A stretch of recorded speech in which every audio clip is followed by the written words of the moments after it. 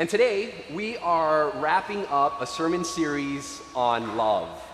So we've heard sermons of all types of love. And we decided to end with a simple church. And for those of you who have not been to Blue Water, what a simple church is just a way to hear from people, from ministers within the Blue Water community. And who are the ministers of Blue Water? We are, everybody. There's not just one pastor, an associate pastor, children. Everybody's a minister. One big block to church growth is that people, particularly, do not trust the move of the Holy Spirit in the individual church. So this is a way to make sure that we are trusting the move of the Holy Spirit in our personal ministers. So every once in a while, we will have a simple church where we will hear someone's story, how they are ministering, and what's going on. So I will introduce the two people here. This is Sani. Our kids know her as Auntie Sani. She is a family life pastor, children's minister here at Blue Water, Michigan. And over here is Tony, sometimes known as the kids as Uncle Tony. He is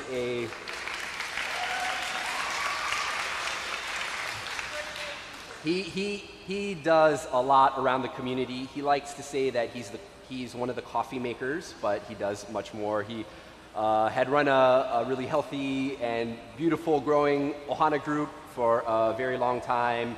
He's preached before. He's done it all. So it's always great to have him. And he grew up right across the street, Palama Settlement, which is really cool. So to end the sermon series on love, we just wanted to hear from two people that has experienced God's love in a very special and particular way. One church retreat that we did, I think about 4 years ago, was the Father's love and the spirit of adoption. So there is something about God's love and adoption. And so Sani, many of you may not know, is adopted. And Tony is someone who has adopted. So 2 times. So we just want to hear from them about that experience and how we can kind of understand God's love through that experience. So maybe we can open with you, Sani.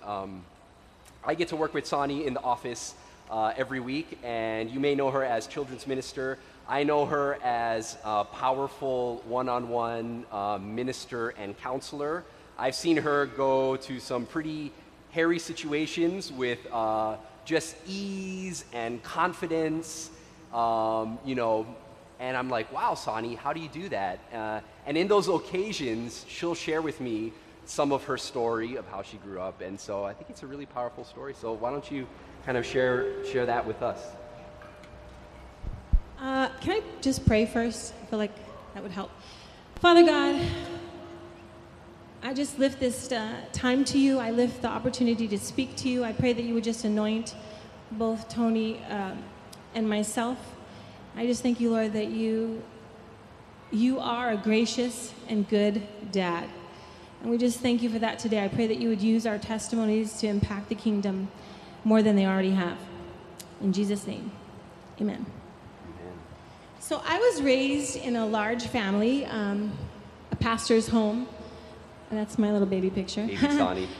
There was 7 kids in my family. I was the youngest. And my parents moved to Hawaii in the 50s when it was still a territory and became missionaries. They built a church up in Wahua, and they began their family. And then they moved back to the mainland to do some ministry work, and they were in a tragic car accident. The accident broke my dad's back. My mom's jaw was broken in 4 or 5 places. The steering wheel was embedded in her, and she was pregnant with a baby girl at the time. So after that accident, they weren't able to have children anymore. And the longing in my parents' heart was to have a large family. My mom came from a large family. My dad's family was good size too. And so they really wanted a large family. So they ended up applying to be parents through adoption. And it was interesting because the social worker didn't care for them. It was kind of obvious. My dad said she didn't want a pastor to be a father to an adopted child. And their paperwork kept going missing, and they were declined. And even though my parents felt in their heart this is what they were supposed to do, they just kept it as a matter of prayer. And the interesting thing is, a few months later, a gal calls, and it happens right on the heels of my dad getting a word from the Lord that in 90 days you're going to have a baby girl. And so it's really weird because, here they've been denied, but they just kept praying on it. The social worker calls and says, hey, I'm newly reassigned to this case, and I'm just wondering, are you guys still interested in adopting? And my parents said, well, we were declined, and so we kind of thought we were out of the picture. And she says, oh no, I looked over everything looks good. You just have a few more papers that you need to turn in. And they explained that they had and they'd gone missing. And she says, well, let me take a look and see what I can do. And she calls back not long after that and says, hey, I have a baby girl for you. You need to come get her in 2 days. And my parents are like, holy moly, they're rushing around trying to gather things. If you've ever had children, it kind of takes a while to get everything put together. But they did what they could, and off they went to another town to get me. And it was interesting because when they arrived, they were told in advance, you have to bring clothing. You're not going to get the baby with any clothes on. And I don't know, I think that's weird, but my parents said, okay, we're going to bring something. And so they brought some clothes, and here they go to change me, and they didn't have diaper pins. I had to wear cloth diapers. I had rash problems, I guess. So my dad had to run out and get some diaper pins. And while he was out, there was a very interesting story that the judge told my mom. He said, well, I just wanted to meet you. I wanted to know who the parents were going to be of my granddaughter. And my mom was kind of like, wait, what? And he began to tell the story about what happened. My birth mother and father were not married to each other. They were married to other people, and they had an affair. And so I was a product of that affair. My birth father was a politician, and so he was trying to keep everything hush-hush and under the table. My grandfather mentioned that he and an uncle wanted to adopt me, but my mother didn't want to have anything to do with that. And she had actually decided to have an abortion. And I guess at the last minute, she couldn't do it. She couldn't go through with it. So she decided to have me and put me up for adoption and put me into the welfare system. And that's how I got into the system. And my grandfather was sitting there telling my mom the story, and she's just kind of baffled, like, wow. And he just said, I wanted to meet the people. I'm so excited that she's going to have such a great home.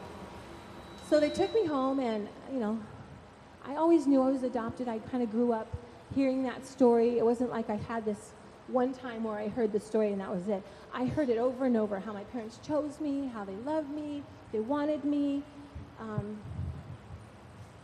And yet inside, I had this feeling that I wasn't wanted. I couldn't shake it. I wasn't wanted. I wasn't supposed to be, and I couldn't understand that. Here I have this feeling that I know that I'm loved, I'm wanted, I'm accepted by this family. I was chosen.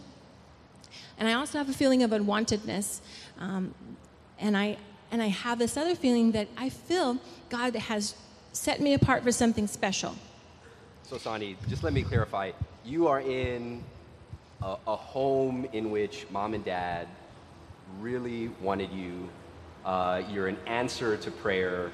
I'm sure they did their best to create a loving home, and yet you're feeling rejected. You're feeling out of place. Yeah, I was 5. Well, what my family did is we denied other children into our family, and that's how we got 7 kids, 2 boys and 5 girls, and I was the youngest. So when I was 3, we took in some more girls, and the girls that we took, the 3 of them happened to be sisters. What happened when I was about 5 was my sister and I were in our room. 3 of us shared a room, and she was yelling and she was upset and she was angry, and my mom comes in because my sister was very hurt and very upset that why in the world should I be adopted and she's not? how come she gets to be adopted and I don't? And my mom, just in her loving and gracious way, said, I love you both. In my eyes, you are both my daughters. A piece of paper that says you're adopted and you're not doesn't matter to me. You're both my daughters. I choose you both as my forever girls. And that helped me, but it still didn't take away these feelings. My sister, it helped her too. But I kept having these nagging feelings, and it just wouldn't go away. How could I understand completely when you have a family who's loving, they've created this empowering and equipping home, they've given you such nurture and love, and prayer was such a vital part of our family, and yet here I have all these other feelings that I can't reconcile. And I know there's people in this room today that they've felt rejection before, maybe you're a kid and you're caught in the middle of your parents' marriage that's dissolving and you feel you're unwanted, or you feel like you might be the one that caused it. Maybe you've been in a relationship that failed and you feel rejected. I know there's people that have felt that way, just like I did, and I struggled so hard to find freedom over that. I really struggled. Cool. Tony, what's your story? Okay. So I wasn't adopted. Sani showed her picture, so that's me when I'm 2. No, you guys know who that is? That's Mei Mei. So that's Mei Mei, 2 years, 3 months. And that's Mei Mei in a couple of weeks leaving to New York to go to college in Poughkeepsie, New York. So the span of time. So Karen and I adopted 2 children from China. I think you guys know of the China one-child policy that actually just stopped this year because of many reasons. So early on, we thought about adopting. So Mamie is actually Anne-Marie, and Lanlan is actually Amy Louise. So we decided to go to China. I remember at that time when I was making the decision, I thought it was the noble thing to do because it's Christian, right? It's filled with honor and self-sacrifice, etc. And I said, yeah, that's a good thing to do. And throughout the Bible, you read about adoption. Moses was adopted. Samuel, see Elijah if you want to know more. Samuel was adopted. Esther was adopted. And of course, Jesus. Jesus was adopted. And God adopted an entire nation. So that made sense to me biblically to adopt. And also at that time in my Christian walk, I never had a real good personal relationship with Christ. I would talk to my wife and she would tell me she could hear God's voice. And I'm thinking, my other friends would tell me they would see signs and wonders. And I wanted that so badly. I would go to church on Sunday, I would read the Bible, and I would often ask God, I would like to see you and hear from you like my wife and my friends. And I thought, maybe if I do this, this could be, I never went on a mission trip, so yeah, let's go to China and adopt a girl and save her from the one-child policy. So in concept, this made really good sense. So a couple weeks later, we got our notification. The social worker has to come to your house to interview you. And at that time, it's a local agency. I remember Karen saying, if possible, could we adopt a girl from Beijing? And he very quickly and emphatically said, no choice, no choosing. You submit your dossier to the government, and it's arbitrary. And I can tell you, as long as I've been doing this, we've never had a child come out of Beijing. It's usually out of the provinces. So I can't put that in. The reason why Karen wanted that was 13 or so years prior to that, Karen actually lived in China for about a year. In Beijing, she befriended an elderly retired couple. I think one was a professor. And she actually she met them at a park. And she actually met them. She was staying there for a little while. And she decided, they invited her to her house. And they said, no, you can come live with us. Karen wanted to study Mandarin. So she ended up living there for about a year. 13 years ago in Beijing. So you can see the love she has for that city and that retired couple who is still alive. And so she wanted to end up there. That's not happening. We get our paperwork, and it's a little small photograph of a girl at an orphanage in Beijing. I call a social worker. He says, I don't know how this happened, first time. So we go. She contacts the elderly couple, and this was really a great benefit to all of us. They allowed us to live with them. And so we got to live in a really local Chinese neighborhood. The analogy would be if your friends or family were coming to visit you in Hawaii, and instead of putting them up in Waikiki, you put them up in Kaimuki. That's a great experience to just be part of that. So I liked all of that. We come to China. The second day, we go to the orphanage, and they give me Mamie. That's her picture. 2 years old, 3 months, 19 pounds. I put that to scale, that tea kettle there. And everything was nice. I remember when the social worker at the orphanage put her in my hands. She was very bold and inquisitive. And when we left the orphanage, the first thing we did was we went to a restaurant because we figured all orphans are hungry. And I was shocked because Mamie would not stop eating. She ate and ate till she was full, not till she was no longer hungry. And it dawned on me it's because she probably never experienced being full. And so we let that happen. The other thing, though, that happened and became quite obvious was she would cry a lot. I mean, cry and cry and cry. And this started bothering me because I couldn't understand. Again, I went into the concept of this is of high honor to adopt and save a child. I didn't know the father role. And we had our luggage in our room against the wall. She would run behind the luggage, lay on the floor, and cry. 20, 30, 40 minutes. She would turn hot, red. This was Beijing in July. It was 90-plus degrees. Also, when we got her, she had long hair. Most of the kids were bald because that's what you do in the summer. You cut the hair short. She was also in American diapers because the orphanage knew she would be adopted by a Western family. She did not like the diapers. She did not like the hair. She didn't know who I was. I don't know if she was used to males. And she would cry and turn red till she would fall asleep. Because we lived in Kaimuki, I got really embarrassed. So I would anticipate that and pick her up and start patting her on the back, patting her and patting her. I would walk around the block. I just didn't, Karen's auntie and uncles are there. The local people are looking at me. And you're still in China. You're not in Kaimuki. You're still in China. Yeah. But I'm you're, just making the. Yeah, I'm in that Beijing neighborhood, and it got to that point every single day. She would eat till she was full, then she would cry for 30, 40 minutes. I picked her up and I patted her on the back. And, Beijing was so hot when you're walking around the block. Our local T-shirts, Hawaiian T-shirts, were too thick. I had to go out and buy the Chinese white, really thin T-shirt. Really, I wish I had more. They're really good.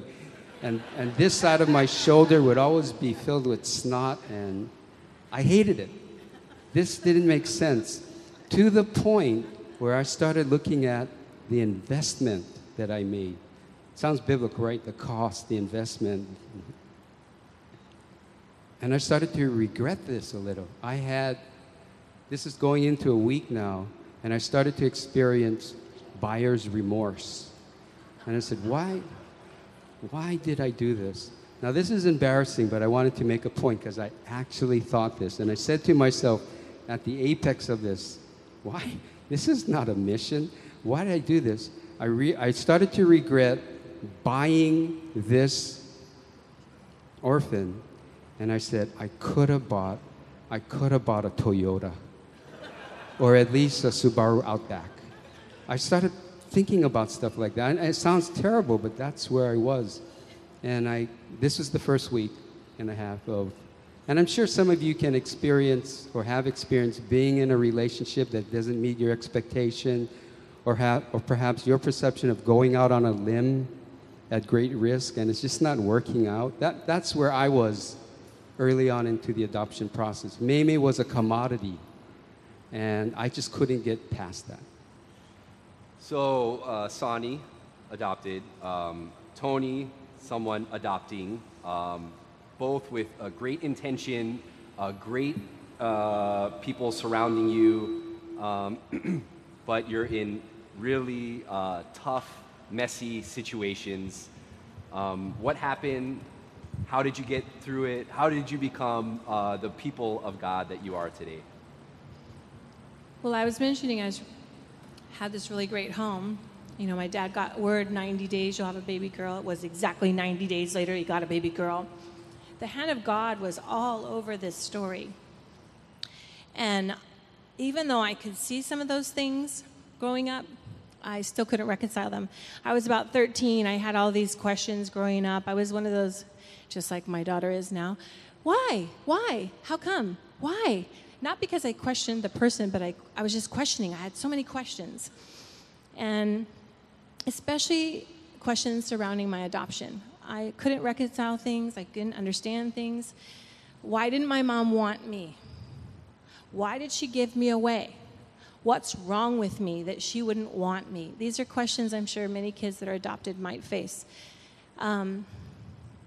And inside, I had this knowing that something wasn't right. I wasn't wanted, yet I was set apart. God set me apart, and I was wanted by my parents. So when I was 13, my mom shared with me the circumstances surrounding my birth.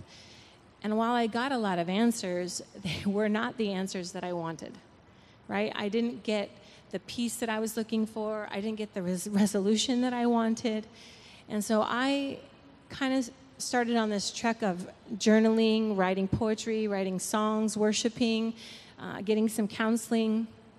And it wasn't until I went away to college where distance kind of set me away from my family that I could really see my family for what it was. What I had, what I was given. You know, what makes a parent? A parent is not a piece of paper or a donor. It's the person who gets up with you in the middle of the night when you're throwing up or that you wet the bed and need a change of linen, you know, the person who holds back your hair when you're sick, you know, who stays by your bedside and comforts you when you don't feel good, who picks you up when you fall down. All of those things, that's what makes a parent. And I began to see what kind of gift God really gave me and how he had literally picked me up from this horrible situation and put me over here. And in doing that, he gave me a new legacy. He gave me a new heritage. My story wasn't going to be what it was, you know, how Satan wreaked havoc for it to be. But God said, no, she's mine. I got this. And he put me in a home that gave me the opportunity to understand the love of Jesus. And I began to really understand what it meant to be a child of God, what it meant to be adopted as a daughter of God. And it was powerful. It gave me this fresh perspective that I had never had before. It allowed me to see things in a significant way, that I am chosen. My parents chose me, but God also chose me. But I had to also choose. I had to make a decision to accept that love and accept the gift that I was given.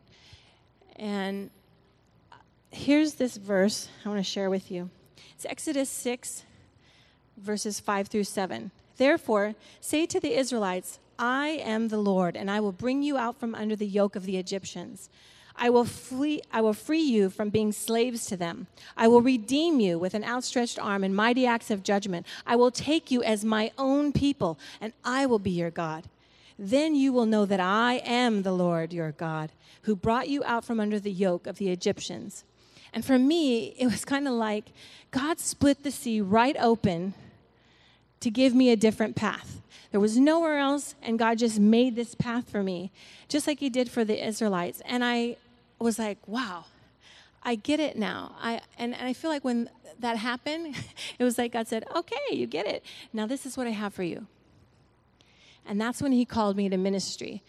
And I was a little bit like Jonah. I was raised in a Christian home. I knew the sacrifices and everything behind what it means to be a pastor, what it means to be a servant of God. And like Jonah, I was miserable. So I said, okay, Lord, whatever you want, I'll do it. And I had this strong inkling that he was calling me to Africa, so I was kind of freaked out. And I just said, okay. And in that moment, I realized God's calling for my willingness. He's not saying, okay, today you leave, you're on a plane. No, he wants my willingness. He wants me, like Abraham and Isaac, he wants me to be willing to trust him, to find he is faithful, to know that he's faithful. And it's funny because sometime later, many years later, I did actually go to Africa, and I started a nonprofit down there. But I just find that the God that we serve, he chooses us. He adopts us as sons and daughters of the Most High. And we aren't in a position to accept that until we choose to. We are chosen, but we have to also choose.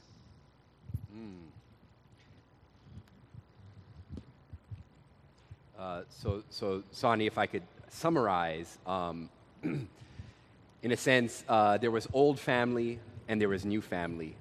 New family had a loving place for you, had chosen you, but in a sense, there was, even though you didn't meet old family, there was still kind of the things that their intentions were still kind of stuck in you somehow, even though you had never met them.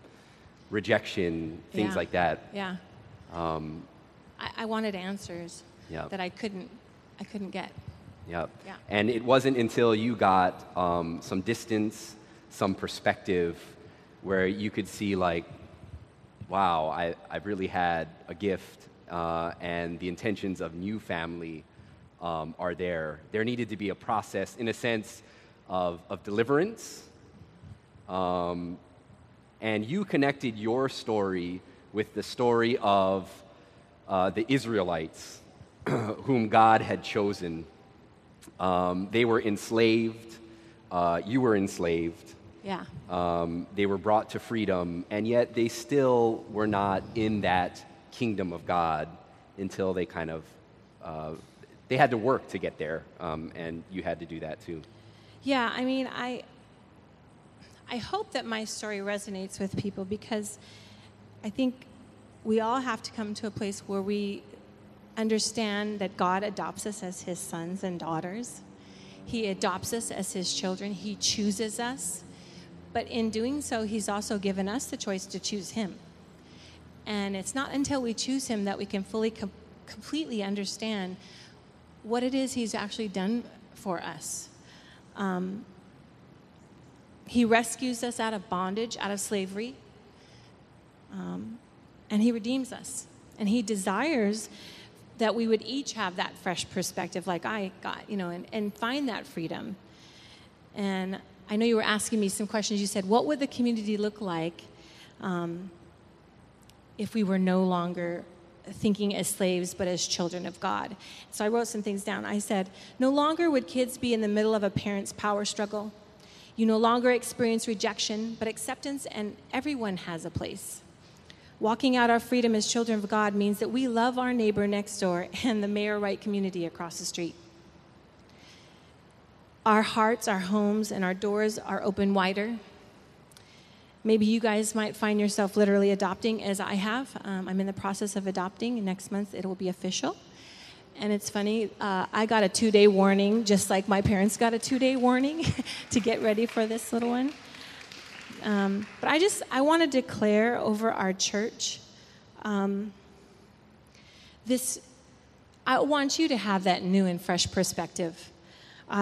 You are not slaves. Whatever it is that the enemy tries to hold us captive and enslave us in bondage to, we are sons and daughters. God has adopted us. We are sons and daughters of the Most High. And we are children of God. And he wants us to act like it. Cool. Tony. Conflict resolution. We're in the resolution phase. Before I need to say this, I forgot that I have Mamie's permission to share this story. Some of you might be wondering, hey, did you ask her? I asked her many times. Every time I revised the story in my mind, I asked her ad nauseum. She sometimes would cut me off before I would ask again. Dad, yes. Dad, yes. So I have her permission. So now we're close to 2 weeks of this buyer's remorse. And one thing for sure, my right bicep is larger than my left because all I remember is patting her on the back, patting her on the back, going down the block, patting her on the back. And one afternoon at about 4 o'clock, Mimi was sleeping. She got up and she went straight to the front door and she started pounding on the front door.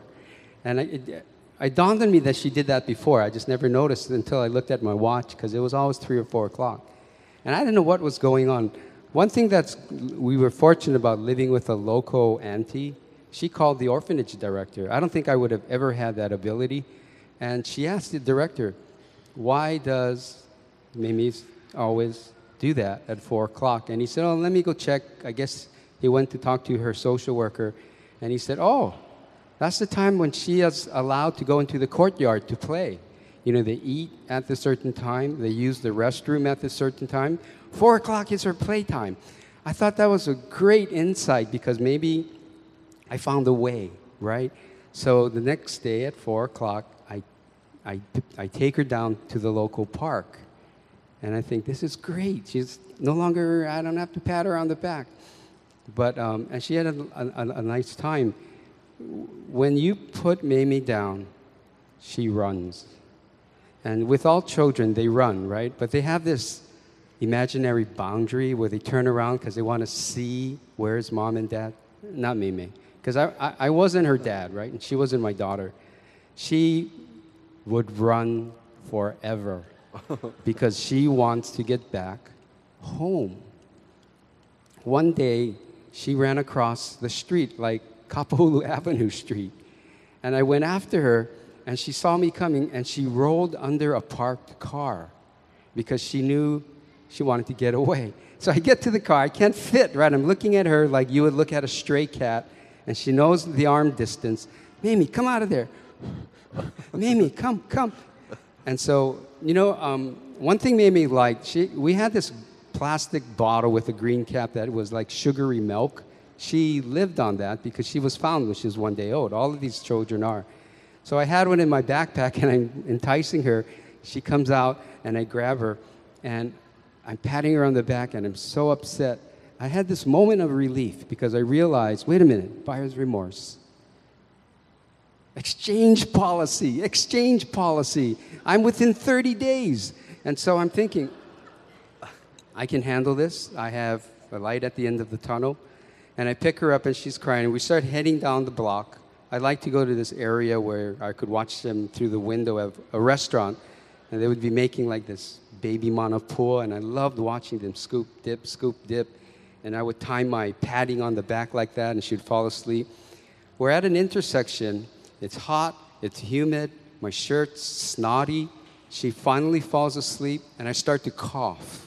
And I don't like that because I have asthma. And if anyone here has asthma, you know your triggers, right? They're usually environmental triggers: stress, heat, exercise, bad air quality.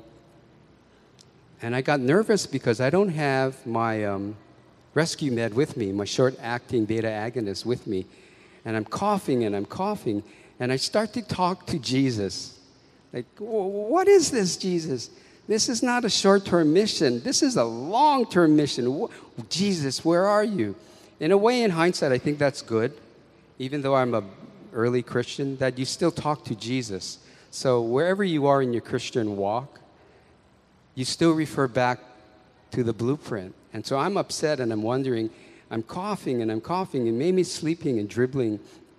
And I know this asthma attack is coming on. Of all things, it starts to rain, this kind of warm rain. And I can't stop coughing. I miss the green light. And all of a sudden, I feel this pat on my back. And I stopped for a while because I didn't know what's that. And it wasn't like thunder and violins. It was just, and I feel this pat on my back. And I realized Mamie is patting me on the back. And it wasn't, this wasn't as we would say, small collision, big bang. This great awareness now that Mamie and I look at each other in the city of Beijing, and she says, Dad, and I say, daughter. It wasn't that. It wasn't that at all. But it happened. And it hit me days later as I thought about it, especially at night when I'm sleeping, that this was God through the hands of a child telling me where He is. And perhaps I needed to understand that son-father relationship before I could be a better father-daughter. And that's why I have this up. I'll read it to you. This is in your bulletin and also on the big screen. For He chose us in Him before the creation of the world. I always got this in concept because it's so universal, but before the creation of the world, He chose us to be holy and blameless in His sight. In love, He predestined us to be adopted as His Son. This is sonship, yeah? This is beyond gender. But before the creation of the world, God chose you. And here I am crying and going through this adoption process, and there's a bigger process that I don't understand. I'm beginning to appreciate. As His Son through Jesus Christ, in accordance with His pleasure and will, through the praise of His glorious grace, which He has freely given us and the one He loves. So He adopted us, and as we know, at great cost, but He adopted us. And He knows everything about me. And I think, in hindsight, TJ and Sonny, I had to begin to understand this more in concept. I've always read this. I always knew the Bible was filled with adoption. But maybe, and as I mentioned to you before, I would always go to church. Hey, God, personal relationship. I would go to the prayer line, personal relationship. Nothing happens. I think what God did was, Tony, take you out of Hawaii. In fact, I'm taking you out of the United States. We're going to Asia. We're going to China, into a city called Beijing. And there, you will meet an orphan who will lay hands on you. And you will hear my voice. And this will be more than concept. And so I began to understand more the father-son relationship, that this is a done deal. And yet I continue in this father-son relationship to play the prodigal son. I weave in, I weave out, I negotiate. Jesus, I'm all yours. Maybe 80%, 20 on the side. And yet He's constant. And He keeps coming back. And He keeps reminding you. And that reminder is because of grace. This is all about grace. Because He already has made the investment on all of us. So I think the short of it is, I had to become a better son to finally become a better father. I had to understand the bigger adoption for me to understand how to become a father. And once I started, and it had to be in that sequence, and once I started appreciating that, it's still hot, still Beijing, she still cried, but I had a lot more patience and understanding because I understood how someone was very patient and understanding with me, purely by grace. And who am I not to be Christ-like since I have that opportunity? And so now, 16, 17 plus years go by. Mimi and I still argue, we still fight. But along the way, I chose her to be her father.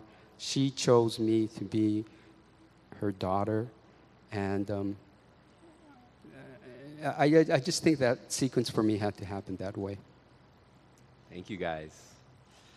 So, someone adopted, someone adopting, realizing they were adopted. There's a lot of symbolism, a lot of parallel. God gathers His people, and He says, I want to relate to you like a dad. I want you to relate to each other like brothers and sisters.